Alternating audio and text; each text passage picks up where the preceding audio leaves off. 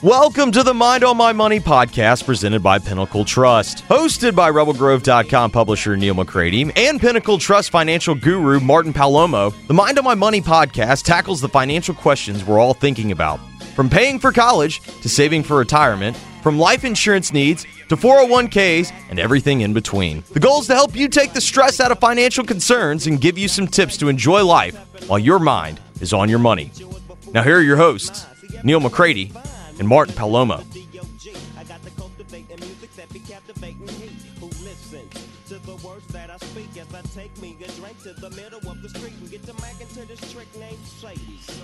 Welcome into another edition of Mind on My Money podcast. I'm your host, Neil McCready. Today on the show, Martin Palomo of Pinnacle Trust, as always, joins us. And Reed Davis, the Chief Investment Officer of Pinnacle Trust, will join us as well. It is a podcast that is brought to you by Pinnacle Trust. We'll talk about Pinnacle Trust, and we'll talk to Martin and Reed in just a moment. Let me first tell you that I'm coming to you from the Clark Ford Studios. Clark Ford's in Amory, Mississippi. The phone number is 662-257-1900. It's a real simple deal. You call Corey Clark, you say, I need a quote on a Ford product. He'll send you one within 15 minutes in business hours. And it's up to you from that point. You can let that be the end of it. You can use that as a shopping tool moving forward. Corey's cool with that. Or you can do what I've done, which is become intrigued, get more information on that Ford, and before you know it, you're in that Ford, and what happens is you enjoy your product, and you absolutely love the service after the sale. Corey will take great care of you. He wants to be your car guy. He wants to be your truck guy. He wants that to be a long-term relationship. He'll prove to you what that means once you make that first call, 662-257-1900. Martin, how are you? Man, I'm doing pretty good, Neil. How about yourself? I'm doing well. It is a cold as we tape this Tuesday. I'm staring at my phone. I keep waiting to get the text from the Oxford School District that, hey, come get the kids, because it's. Do you guys have ice up there, or is it? No, not yet. There is the threat of some ice. There is a little snow flying around in the air right now. Nice. It's I don't think it's cold enough right now. Let's see. I love to do this on my other podcast because people get mad at me. Let's see. Hey Siri, what's the temperature outside? It's 34 degrees outside. It's 34 degrees outside. The high is 36. There is a 90% chance of snow, but the temperature is not dropping to 32 until 6 p.m. So maybe they'll keep them at school for the day. So anyway, that's what. So yeah, dude, it's it's funny though. So the weather here is cold. It's going to be raining all day, and Christopher has a high school soccer game tonight, starting at 7. That's when we have a 95% chance of rain, and the temperature outside will be 40 degrees. Doesn't that sound awesome? Yeah, Carson's got one tonight too, and I'm doing the rain out dance. Nice. Yeah, it's nice. Soccer games get rained out? If the temperatures are under 32, because they don't want the teams to travel on buses and then have to try to get back on bad roads. Otherwise, they'd play the games. As long as there's no lightning. I mean, so I refereed. I probably shouldn't say that because people are going to beat me up. I officiated a game on a field that was just it was a wreck. I mean, the water had sogged it was a natural turf field. It was just super, super muddy, and we still played. I mean, I almost slipped a couple times in the center, and I'm sure people would have laughed at me, the referee going down. I certainly would have if I was there, yeah. It was a lot of fun there. So before we get started on today's content, Martin, tell the people about Pinnacle Trust, and then tell the people about Reed Davis. Awesome. Yeah, no, so, Pinnacle is a wealth management firm. It's based in Mississippi.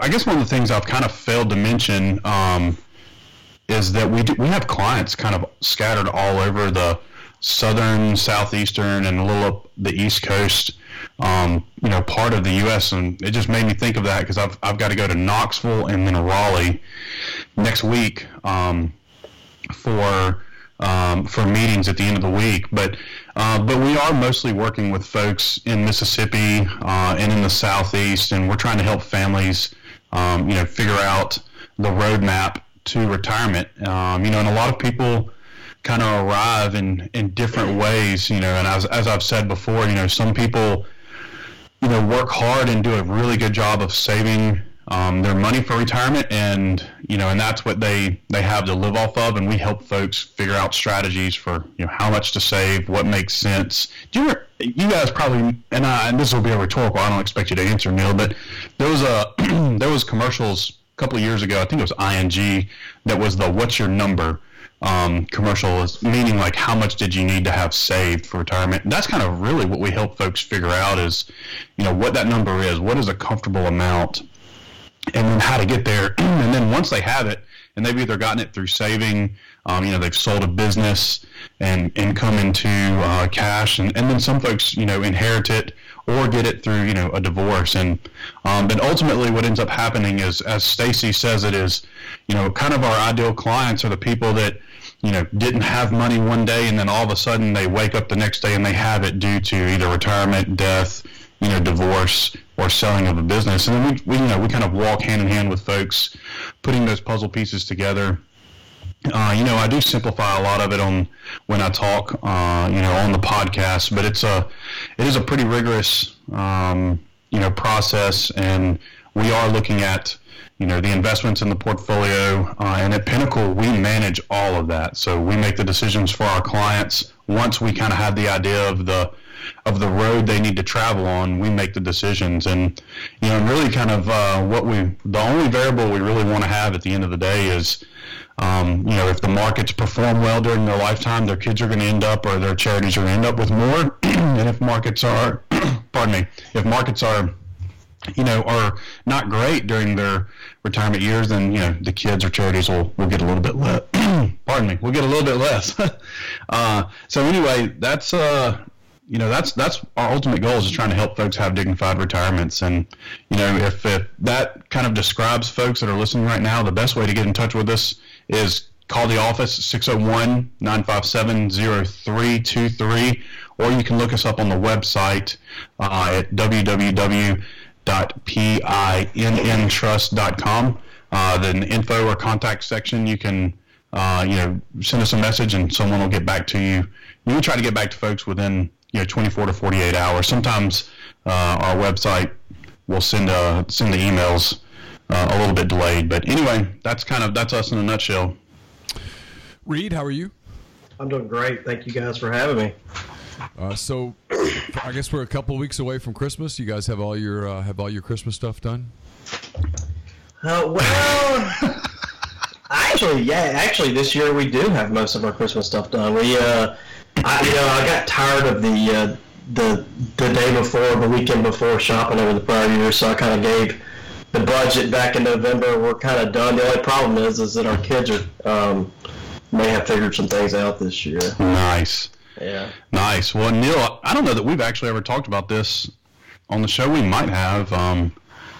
We used to have Christmas where it looked like the Christmas tree kind of threw up and there was junk all around the bottom of the tree, and we kind of came to the realization that a year later we would be cleaning out stuff from the kids' rooms and there would still be Christmas presents that had never even been taken out of their boxes.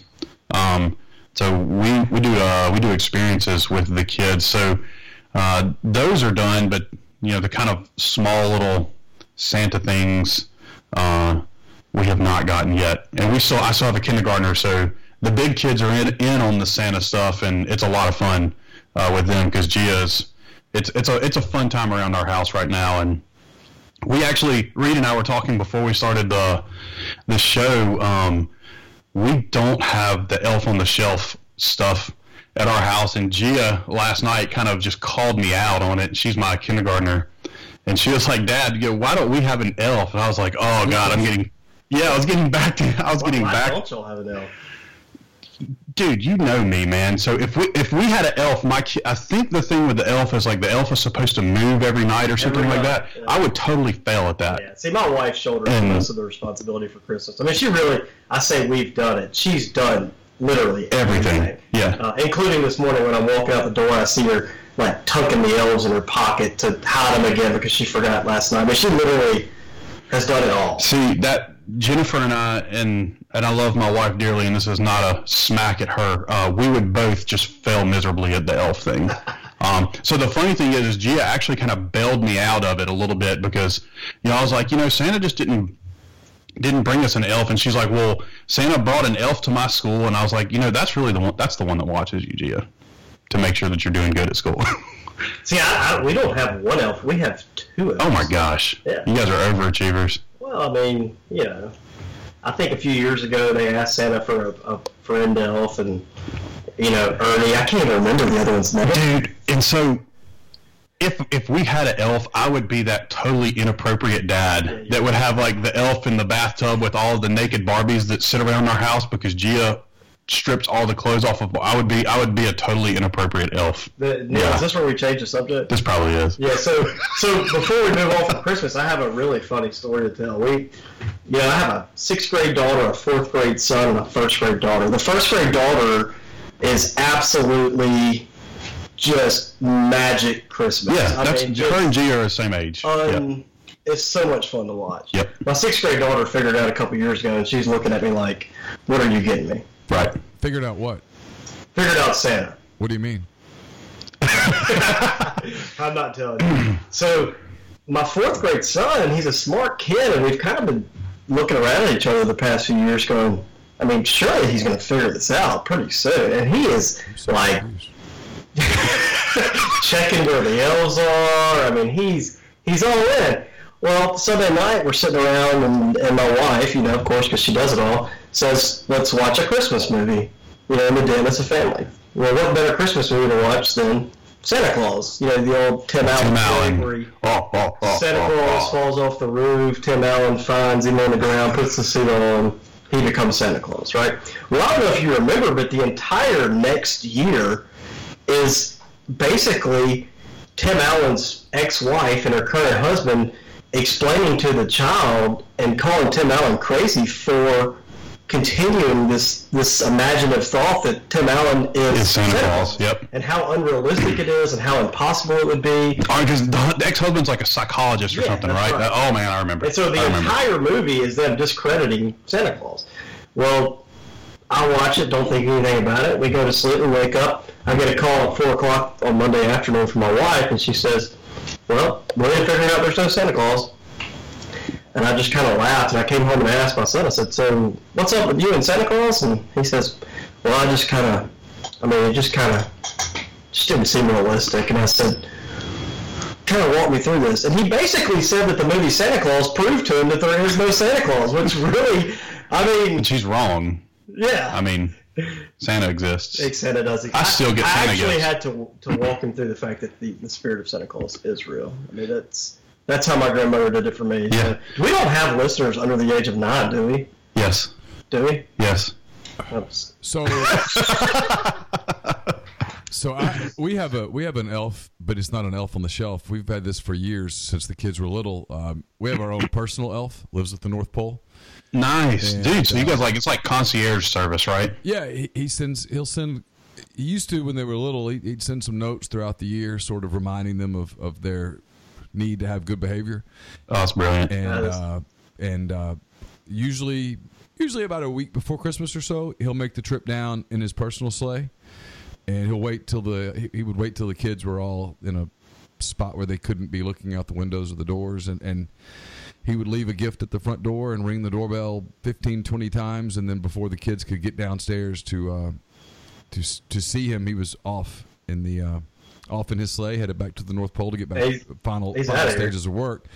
And so we have our own elf, and I don't know what the heck you guys are talking about, man. I mean, all I can say is once you get on the naughty list, it's hard to get off that thing. And yeah, I think I've been there most of my life. It sounds like both of you might be on the naughty list. Okay, before we move on to financial markets, I think we're going to spend a little more time there. Okay, so my 6th grade daughter, who is just like me, has a kind of funky sense of humor, kind of like like we do. Yeah, and so my 1st grade daughter leaves notes to the elves, like, can we get this, or her big kind of theme this Christmas has been, we really want a puppy. Our 12-year-old Jack Russell died a few months ago. We said we'll get another puppy at some point, but we're kind of waiting, and she's been leaving notes, can we get a puppy? And then my wife and I have been kind of explaining to her that it's a process, and we will, but we're not quite ready. Well, she left a note to the elves. Can we get a puppy? Check yes or no. And my 6th-grade daughter naturally checks yes. Oh my gosh. So we're in a bit of a predicament. Oh yeah, you are. You're gonna crush her if there's not a puppy. Yep, that's gonna be a fun one to navigate. Any advice besides punishing my 6th-grade daughter? Yeah, you're gonna have to go get a puppy. I think so. Yeah, you're getting a puppy, dude. Right? Yeah, and Revere backed you guys into a corner that you're not getting out of. I mean, speaking of financial markets, if you really think about, I don't know how Santa's done all of his investing and stuff over the years, but to create a system where year after year after year they make all of these toys and give them out all over the world, there must be one heck of a kind of a revenue stream that he has created. Something. Yeah, it's amazing. Yeah, I mean, there's really, quite frankly, the people at Pinnacle Trust should go to the North Pole and study it a little bit, figure it out. That'd be a fun excursion. Yeah. That'd be a fun excursion. Yeah. I mean, I'm sure what it is though is that all of the retailers like Targets and old Toys R Us and old Sears, they probably did a revenue sharing deal with Santa. Where they support his wood shop and workshops and his research and development stuff to help him not have to get a real job, the other 364 days of the year. So, that's my best guess is it's either that or he's not real. I mean, or maybe he's on government, assistance too. So because he brings cheer to all of the families and children. And kind of talking about Santa Claus and the markets too. Usually this time of year as well, markets are reasonably good, minus last year. Last year was really kind of a punch in the gut to investors, but they really do call December, for the most part, it's usually called the Santa Claus rally, because markets tend to perform well, and that's mostly based off of like emotions, and people are just in good moods and they're not as worried about risk or negativity in the month of December, and it generally tends to be a pretty good month. So far this year we've had a reasonably good year, man. Absolutely, yeah. I mean, this is actually 2017 was somewhat of an anomaly as well, but this 2019 where you have equity markets in the positive 20. What is equity markets for our listeners? 20. That means stocks for our listeners. Call it low 20 percentiles up this year. International European markets up mid-teens. I mean, it's been a really good year. But the rare thing that has happened this year in markets is that bonds are up 8-9%. Yeah, almost double digits. Right. And in some case, in the high yield bonds or quote unquote junk bonds, you are up double digits. Yeah. So in the last 3 years, if you kind of step back, we've had 2017 where stocks and bonds did exceptionally well. Yep. 2018, cash was the best performing asset. 2019, stocks and bonds have better years again. So yeah, but in 18 was a really good year all the way through until really kind of November. So mid-October. Yeah. If you would have been talking to us in October in last year, 2018, saying how is the year going to end, we would have said we're going to end strong. We have a really good year. Sure, and most of that was kind of derailed by the tariff and trade talks, and people got nervous about that, and that's rightfully so. It is a really big deal, but I think generally speaking, when we talk about the markets, we've had a really good 3-4 year cycle in markets. I mean, ever since the election in 2016. 2017 was obviously a great year. The corporate tax cuts really helped. I really do like to say, and it's probably a bit of an exaggeration, but I really do like to say that the 2017 corporate tax reform saved the markets. Sure. I don't know that there's obviously wide debate as to the true benefit to the consumer and how it's actually impacted, blah, blah, blah. But in all reality, we were in a market in 2017 that was overvalued. I mean, we were 10 to 20% overvalued from historical numbers. No matter how you looked at it, no matter which metric you used, the corporate tax reform showed up. They cut the tax rate from 35 to 21. Corporate profits jumped. Yeah, it leveled the playing field for the U.S. versus kind of the rest of the world. That's right. And the market at that point, it caught up. And when I say caught up, what I mean is that the valuations, fair value, caught up to what it was trading at. In other words, we didn't need a correction to be considered, trading at fair value. And then all of a sudden we've had, positive GDP. The consumer's pretty healthy. People feel pretty good. Yeah, we had a fantastic November jobs numbers. What they say, the best in 50 years. Yeah, so like all those things are really good indicators, for the health of our economy. And there is a global kind of a slowdown, but it looks like the U.S. is really kind of resilient through. It's kind of just shrugging off, this global slowdown. And Neil, I think when we chatted, it was maybe been 2-3 shows ago, I used the analogy of, when I'm driving my truck in Texas and the speed limit is 75 miles an hour, I'm generally about, 7-8 miles an hour over the speed limit. So I'm cruising at, 82, 83. But then when you hit Louisiana and Mississippi, the speed limit drops to 70 miles an hour. And so, you slow down your rate of movement or the speed that you're traveling, but that doesn't mean that you stopped or went in reverse or anything like that. You kept moving forward, maybe just at a little bit slower pace. And is the speed limit 75 in Texas? Yeah, on the highways. Dude, everything's better in Texas. You didn't know that? Well, hold that thought, because there are some developments in our country today as we tape this on Tuesday morning that I know a lot of people are out there wondering, so what will that mean for me? And so on the other side of this, we'll talk about those developments, and I'll ask you what that means for the common consumer, if you will. Before we do that, let me tell you that Mind on My Money podcast is also brought to you by the Refrigeration Company, TRC, owned and operated by Jeremy Watler. He's been in the refrigeration field for more than 20 years, including 5 as a national service manager. At TRC, they understand that great service means being responsive, and their highly trained, responsible, and dedicated staff are available 24/7 to ensure your complete satisfaction. They specialize in ammonia refrigeration, but they work on any other HFC, HCFC, or CO2 systems. They're building winning relationships with customers in baking, cold storage warehouses, ice production facilities, and facilities serving dairy processing, food, poultry, and catfish processing as well. They're based in Spanish Fort, Alabama, but they're licensed in Texas, Louisiana, Mississippi, Tennessee, and South Carolina, and they can handle all of your company's refrigeration needs, including installation, fabrication, service, compressor rebuilds, ammonia detection, calibration, vibration analysis, and more. To learn more, call Jeremy Watler, 251-348-8533, or email him at jeremy@therefridgeco.com. Follow him at TRC. Follow TRC at the Refrigeration Company on Facebook or at their website, therefridgeco.com.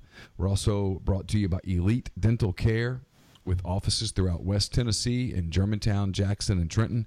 They've got 5 doctors with more than 75 years of combined experience, and with their different areas of expertise, the doctors at Elite Dental Care offer convenience along with the latest in technology. In addition, Elite Dental Care is a family practice, so the entire family can be seen, no matter age or severity of problems. Elite Dental Care focuses on staying up to date on all the latest technology, including intraoral cameras, digital x-rays and impressions, 3D x-rays, and more. They offer both conscious sedation and IV sedation for patients. And what they do is they're able to do a lot of the work in one visit, so it ultimately saves the patient time and money. So if you're looking for a dentist in West Tennessee or the Memphis area, call Dr. Mark Harper, Dr. Clint Buchanan, and Dr. Mike Farah at Elite Dental Care. To reach the doctors at Elite Dental Care, go to elitedentalcare.com or follow them on Facebook and or Instagram. So, guys, let me pull it up here. The news that I am referencing on Tuesday morning, as we tape this earlier today, House Democrats announced 2 articles of impeachment Tuesday against President Donald Trump: abuse of power and obstruction of Congress. pushing toward historic votes over charges that he threatened the integrity of the U.S. election system, and endangered national security in his dealings with Ukraine. Voting is expected in a matter of days in the Judiciary Committee and by Christmas in the full House. What will this mean? By the way, just to be completely fair, both sides, Trump swiftly responded in a capital letters tweet with the words he uses repeatedly to decry the investigations against him. Witch hunt, the tweet said. The White House said the charges were baseless, and his re-election campaign called them rank partisanship. I know everyone is growing tired of this story, frankly. I think that's the even if you're, no matter which side of it you are on. But now that we're here, and it looks like there will be an impeachment vote next week as we get closer and closer to Christmas, how do you see this impacting the markets, if at all?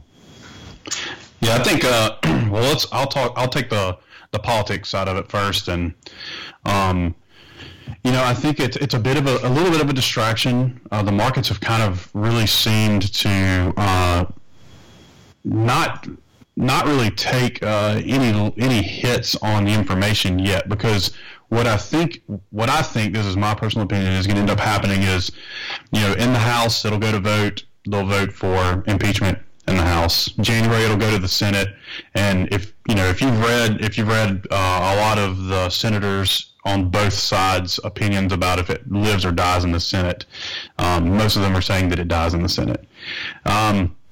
Is it a distraction for the U.S. consumer? I don't really know that I've seen much evidence that the U.S. consumer has really stopped long enough to pay attention to go, should I do anything or should I make any adjustments? Now, if he's committed high crimes, is that something that that the American public should be concerned about? I mean, I would say yes. We American public should be concerned if we have a sitting president that's committed high crimes. But the thing that I don't know is, they're both shooting holes in both of the stories. So, there's kind of like his side, her side, and then the truth lies somewhere, I think, in the middle. I'm not totally convinced that either side has a real strong case in either way. It's really kind of been, it's one punch to the next punch, and we'll end up kind of seeing how it all shakes out. But it's kind of there's some things that the Republicans that have done that I've looked at and I've gone, man, I would have probably handled things a different way. Let staffers be interviewed by the Judiciary Committee if you don't have anything to hide. And then there's things that the Democrats have done that I'm kind of like, gosh, I wouldn't go hold closed door meetings and not allow your Republican counterparts to be a part of them, because it just, whether it is or isn't happening, it seems like they've got something that they're trying to hide. So both sides, I think, are guilty of or have like a little bit of a guilty disposition. That's just my opinion. But I think he does get impeachment in the House. I think it dies in the Senate. And the crazy thing is the longer this drags on, I think it really hurts the Democrats the most for the 2020 election, because you got to think, so Kamala Harris is gone, right? The newest candidate that we have to the scene is Bloomberg. He's and I may be dated on this, but I think he was skipping Iowa and New Hampshire, which I have no idea how you win, the Democrats, candidate or position or to run as president if you don't win Iowa, New Hampshire, or don't show up in Iowa, New Hampshire. But anyway, I think that the longer that our congressmen and senators are having to stay tied in to this whole impeachment process, that's time they're not on the campaign trail. And if they're not on the campaign trail, I think that's a win for Trump. The other thing that I kind of think, and this is just my opinion, I'm just calling facts as I see them, it's not a bias towards anyone, but they're kind of in a catch-22 situation, because if they're doing their job as senators and congressmen, and they're present for the impeachment hearings and everything, then that's time away from the campaign. If they're not doing their job as senators and congressmen and congresswomen, and they're on the campaign trail, like that kind of gives another image of, well, you're not doing the job that we actually hired you to do in the first place. So it's kind of almost in my opinion, a catch-22 situation for the Democrats here when it comes to the campaign piece. And I've seen some stories that say, you know, the potential of Trump getting reelected in 2020 just continues to rise, and that's intriguing to me because it's like, here we go again. It's like they're trying the political process, you know, or quote unquote the Washington insiders, whether it's Republican or Democrat, you know, have thrown another punch at Trump, and he just seems to like dodge them or either have like Vaseline or something on his face where it just gleams right off of him. You know, and I think that Trump gets reelected, and I'll let Reed talk, you know, a little more detail about this. Trump gets reelected, you know, markets kind of, even though he's the wild card and it's unexpected, I think markets probably, you know, continue to do well, you know, for the next several years. I think the Chinese will end up having to come back to the table and really do some negotiating on trade issues. And if he's not reelected, I mean, that's an open door for China. And I don't know that the Democrats would per se, you know, back down on trying to get some fairness with trade relationships with China. But, you know, Trump just kind of has this air of, I don't care, I don't play politics. You know, I'm just going to do what I think is the right thing, and I don't care if you say that that's politically correct or not politically correct, because he doesn't seem to care about political correctness at all. I know I've talked a ton, and I think that's great. I'm going to let Reed spot on. I mean, jump in. I do think, and we kind of touched on it earlier, Neil, you know, you the typical things that cause major market corrections, you know, there's a distortion in fair value in what the market's trading at. We're not there, in our opinion. The consumer fails. We're not there. Consumer savings rate are as high as they've been since the 1980s. Yep. The financial sector fails. See 2008. We're not there at all. The regulation has actually tipped it to the point where we probably are too conservative in the financial sector. Yeah, I mean, you just kind of look at the repo market, just all the disruption in the repo market, which I know we just used a term that most people aren't going to understand, but that has to do with a lot of the regulations that came out of 2008. The banks have plenty of liquidity that they would want to put in, or money they would want to put into the system, but the regulations will not allow that to happen. So you've had a little bit of dislocation in an area of bonds that's called repos, which most people will not know or care about that term. Yeah, I mean, put really simply, when you talk about the U.S. economy, people that want a job have a job, and they're probably making more money than they did a few years ago. Yeah. It's that simple. And so when they do, you know, the economy's, it runs a little bit. And so when you look at the next year, when you look at the next 12 months, or whether you look at 12 months or the next 48 months, you know, unless something kind of derails that path, we feel pretty good about, you know, U.S. markets. I mean, and not to mention the interest rates are so low that there's really no one else to put your money but into the stock market. And so we feel like we have a pretty decent path to success. Now, the one thing that can obviously change all of that, and the biggest risk we see in the market at this point, is just politics in general. Whether it's the impeachment, I don't think he gets impeached, but whether it's the impeachment process, whether it's something else that we don't know about yet. I mean, right. You think about where we are now, think 6 months ago, there's no telling what could come up in politics in the next 6 months before the election. So whether something comes up that we didn't know about, whether it's the current impeachment process, whether it's just the election in general, I mean, you know, when we think about what could happen, you know, kind of the worst case scenario for markets, and I'm not going to get into whether you're Republican or Democrat, but worst case scenario for markets in the short term is that you see the Senate overturned by Democrats. You see that Trump gets outed for whatever reason, and they kind of roll back the corporate tax plan or some of the other moves that the conservatives made back in 2016-17. And so at that point, you would see corporate taxes jump back up, you would see the market repriced, and you would see some short-term chaos. And I'm not saying that that's not better or worse for the economy or the markets 10 years out from now, but it would cause some short-term duress. Sure. I think, Neil, one of the things that I think it was you that was saying it the last time when it was just you and I talking about politics was I think the the typical American will probably at least go to the polls and ask themselves the question of am I better off today than I was 4 years ago? And Neil, I think you're the one that brought that up. I think the last time we talked. I think this is where the national media gets this all wrong. I've said this for a long time. I'm convinced of it. I know people in the national media. I know people who work in the White House. This is not me just talking out of my This is instead.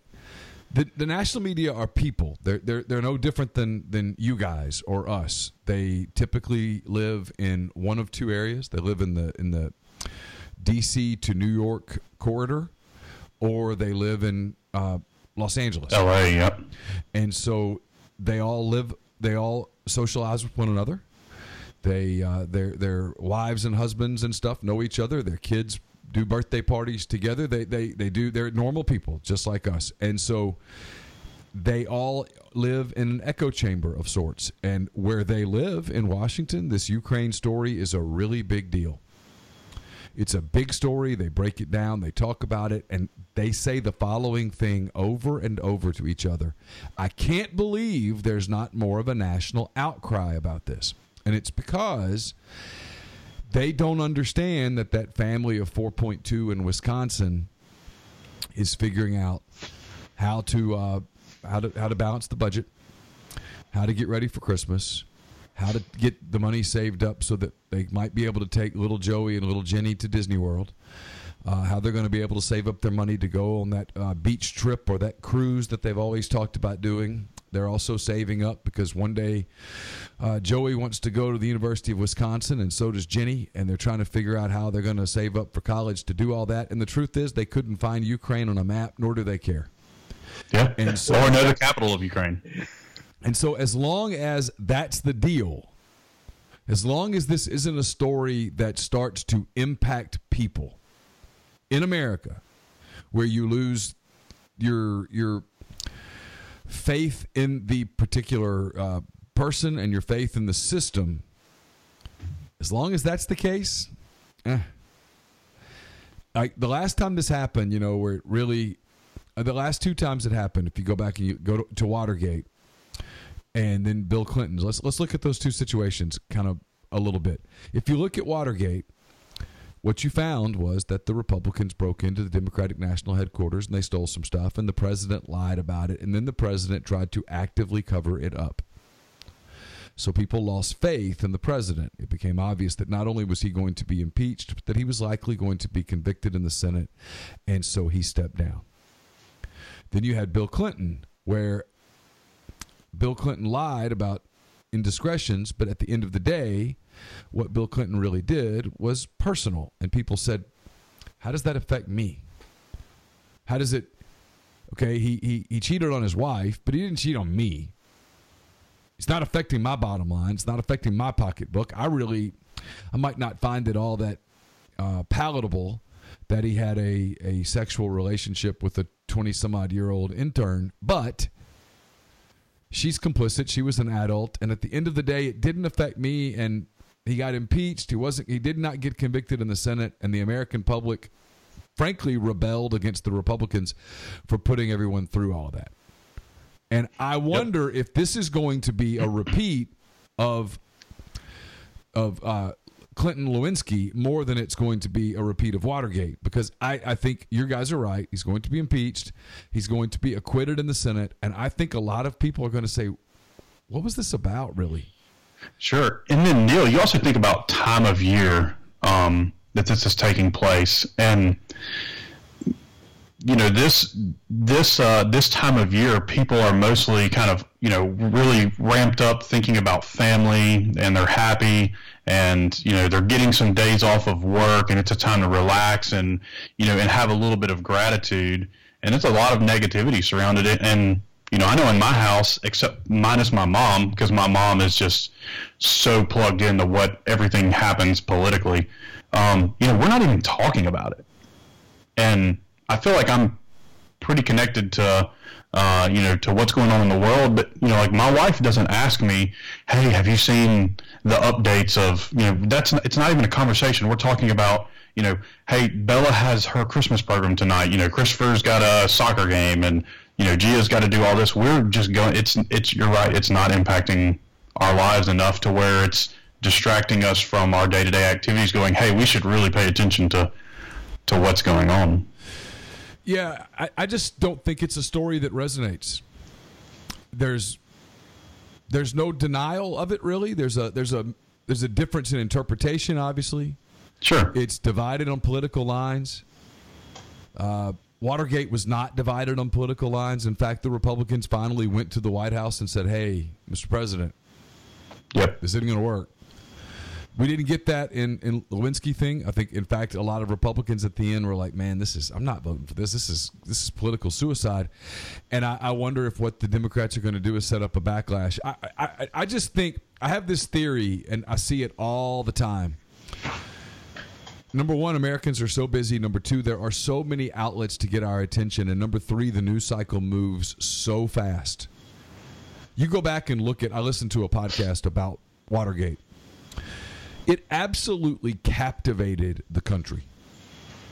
People watched the Senate hearings all day. The House hearings, I should say, all day, every day, and then broke it down that night on the evening news. Yep. And then they waited for the 10 o'clock evening news, and then that's what people talked about. Now, the news cycle is so fast. I mean, so incredibly fast. I'm dealing with it right now. For example, I'll give you an example of the speed of the news cycle. So Ole Miss hires Lane Kiffin on Friday night. Basically, he coaches a game on Saturday. He gets in a plane and he gets to Oxford after dark on Sunday. I'm taping this on Tuesday morning. He's been the head coach for 36 hours, and I have subscribers, and I understand it because they live in this news cycle saying, "So who's on his staff? What's going on with recruiting?" And it's like, guys, he's been the head coach in Oxford for one night.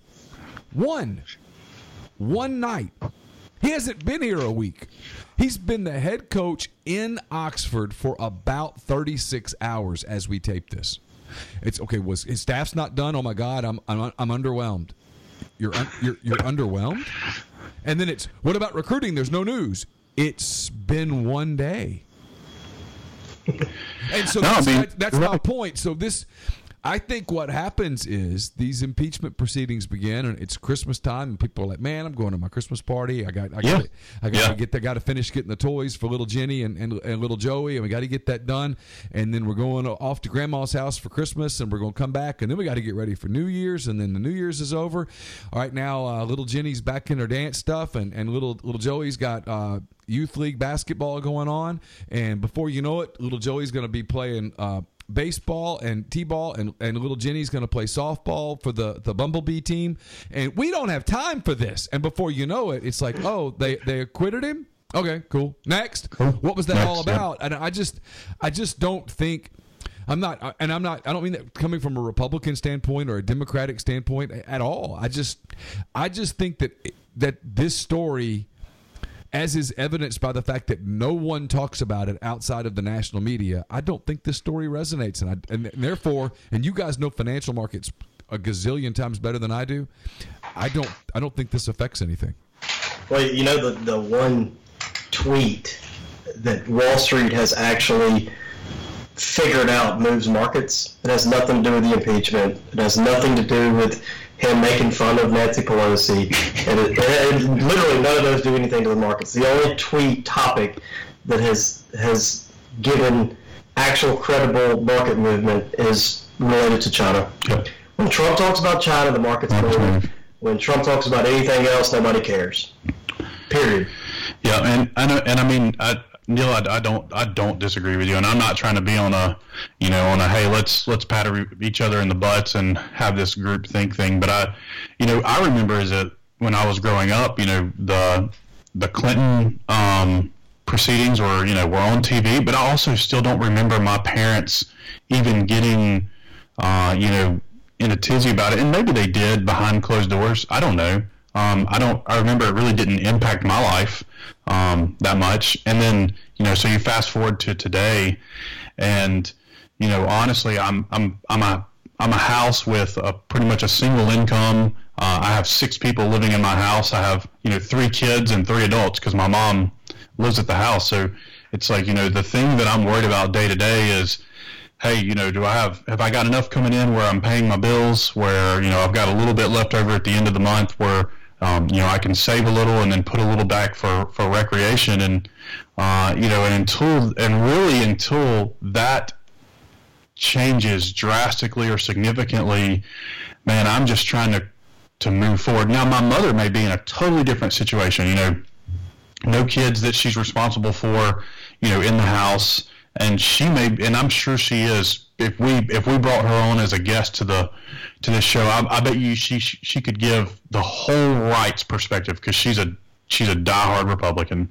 Fox News and Hallmark, those are the only 2 channels that are on her TV, at our house. But the truth of the matter is I just, I don't, not that I don't care, but man, I'm moving so many different directions with kids and other stuff that it's just not a hot topic for me. And my wife and I don't lose sleep over it at night. We don't even talk about it. I don't even know if Jennifer cares, but we don't talk about it. Yeah, I think you represent the majority. I don't think it's something that when people walk into the ballot box, it's going to do. If you told me that Trump lost the election, I would tell you it's one of 2 things. I would tell you that the economy took some major kind of hit where jobs fell off and people started losing money, because that's what impacts every incumbent president who loses. And or I would tell you that he just absolutely lost his mind on Twitter to the point that people no longer question whether this was just a game, which I think a lot of people think. He does a lot of things on Twitter to tweak people and to troll a little bit, to use the kids' language.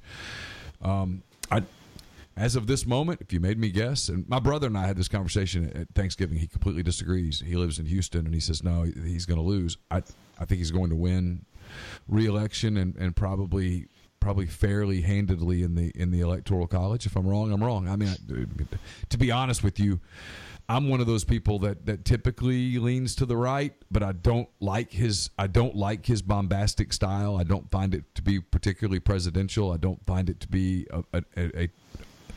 the type of role model that I like. I don't care for it, and so therefore I find a lot of what he does with his language and stuff to be distasteful. And yet, if I'm honest, I look at my business and I can see that it's growing.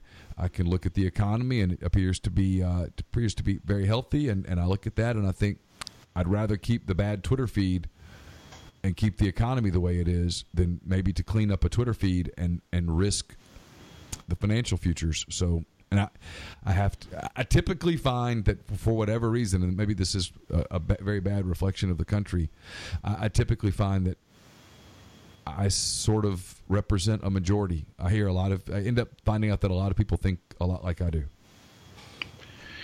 Yeah, Middle America, I think, certainly sees things a lot different than, or I'm going to say just your typical Middle America sees things a lot different than, the folks that are on the coasts. And I think you're right. The dinner conversations are different. The crowd of people that we kind of socialize with and, do life with are just different. And, and call that the separation of, quote unquote, blue collar America versus quote unquote white collar America. And I'm not, saying that that's done by economics separation, but I'm just saying, the cultural values of Middle America seem to just be, a little bit different than the folks on the coast, and I'm not hearing anything from my friends that sounds much different than what we've been talking about. Most of the times when my friends ask me questions, they're like, hey, I'm getting a raise at the end of the year. What do I need to do with my 401k? How should I put more into the 401k? Should I be more aggressive? Should I be less aggressive? Those are the questions that they're asking me. They're not even asking, like, hey, what's going on with politics and how's it going to impact the markets? It's just something that they shrug off, and I've got buddies that and even in my situation, in my house too, where 4 years ago looked different for us than it does today, where we do have the opportunity to put a little bit more back in savings. You know, we can start a college savings plan, you know, for our kids. And that's, you know, I think you were right, circling back all the way to where we started with this. I think when a lot of people go into, you know, to pull the lever in the polls or, you know, punch the button in the polls, that a lot of folks are going to go, hey, is my life better or worse than it was 4 years ago? And if it's not significantly worse, I just see it. I see it's really going to be real difficult for, you know, for the Democrats to win this election. But, you know, I mean, if it's not different too, I think that bodes well for markets. You know, markets do kind of thrive on predictability, and I know that's kind of a oxymoron saying predictability and Trump in the same breath. But, you know, at least we kind of are starting to realize that he is kind of the known unknown versus the unknown, if we can kind of talk in the words of Donald Rumsfeld. It's why I think Barack Obama's advice to the Democrats not so long ago was spot on. He's, whatever you think of Obama, he's a brilliant politician. He understands how to win a national election. He did it twice, and I think when you listen to him, he makes a lot of sense, and quite frankly, the Democrats refused to listen to him when he said, hey, you got to be careful with going too far, because most of America doesn't want to tear it up. Most of America wants to tweak it, and most of America wants to change it some, but very little of America wants to just blow it up. And that is sage advice, whether you like Barack Obama or dislike Barack Obama. There is no denying that is strong political advice that right now that is a party that doesn't seem to be taking it. I don't disagree. Before we wrap up, let me tell you that we're also brought to you by Lentz & Little. Lentz & Little is a veteran-owned Mississippi firm that serves the entire state for business advice and commercial litigation from Oxford to Gulfport and everywhere in between. Whether you're having trouble paying your debts or someone isn't paying you what you're owed, Lentz & Little can quickly advise you of your best course of action. They have more than 60 years of collective experience representing banks, businesses, and individuals in defaulted loan workouts, collections, repossessions, foreclosures, and bankruptcies. Lentz & Little offers creative solutions to financial problems, has the versatility you need regardless of whether you need help with general business advice, issues with payment or taxes, payment of taxes, I should say, or representation in state, federal, or bankruptcy court. Lentz & Little can help you arrange your finances and assets, limit your exposure, and protect you and your family should financial disaster strike. If you're in need of legal advice or assistance with your financial situation, call Jarrett Little at 228-867-6050. Visit their website at lentzlittle.com. That's LENTZ little.com, or email Jarrett, JARRETT, at lentzlittle.com. Your initial consultation by phone or in person is free of charge. You know, Neil, I think it would be good to have Jarrett on here sometime too, because some of the stuff, and I got the opportunity to chat with him a little bit last week, and you know, we were just talking about, you know, personal stuff, business stuff, things that they do, you know, kind of helping with creative solutions. And you know, I know that a lot of people may go, oh man, I go see these guys if I'm already, you know, too far down the road and I need them to help me get out of something. But I think that he had a lot of really sage, if I can use your word, advice for, you know, things you can do to protect, either whether you're a business owner or it's personal, to protect yourself from getting in situations of where you need an out, like a bankruptcy, and then like the different types of bankruptcy too, because that can get really confusing for folks. If for nothing else, maybe nothing more than an educational standpoint, too, it'd be good to have him on sometime to kind of talk that through. I'll reach out to him. I'll reach out to him next week. That'll be, we take that on the 17th. That'd be about perfect. It'll be a really uplifting, Christmassy kind of. Well, we've got Tiffany Bobbs scheduled for next week. She's going to come talk wine. Oh, that's even better. Before the holiday. So let's get him. And I'm sure, because of the way Christmas Eve and New Year's Eve falls, I'm sure we're going to probably just pause for Christmas Eve and New Year's Eve for this show, or unless you have a different idea. No, I have, the best idea is that when we tape with Tiffany, I'll be pouring wine at the same time. Fantastic. That's a good idea. So maybe you should come to. Well, you're too busy to come to Jackson. Maybe we come to Oxford and y'all can pour wine and we'll talk. Yeah. We don't have to get complicated. We'll figure something out. All right. Well, and we might. So maybe what we ought to do next week is we ought to tape a little later on a Tuesday. Maybe tape after work. Yeah. Let me ask Tiffany if she's available, because her work starts when our work is ending. Look, this is my world. You're living in it. Let's just figure it out. Okay. I'm kidding. That's fine. We'll figure something out. I'm a squirrel in your world trying to find the nuts. Yeah, exactly. All right, Reed, thanks so much for the time. Really appreciate it. Merry Christmas and happy holidays to you. Same to you. Same to you guys. For Martin Palomo, I'm Neil McCready. That does it for this edition of Mind on My Money podcast. We'll be back next week where we will talk to Tiffany Bobbs. We'll talk about wine and God only knows what else here on this show. Until then, take care.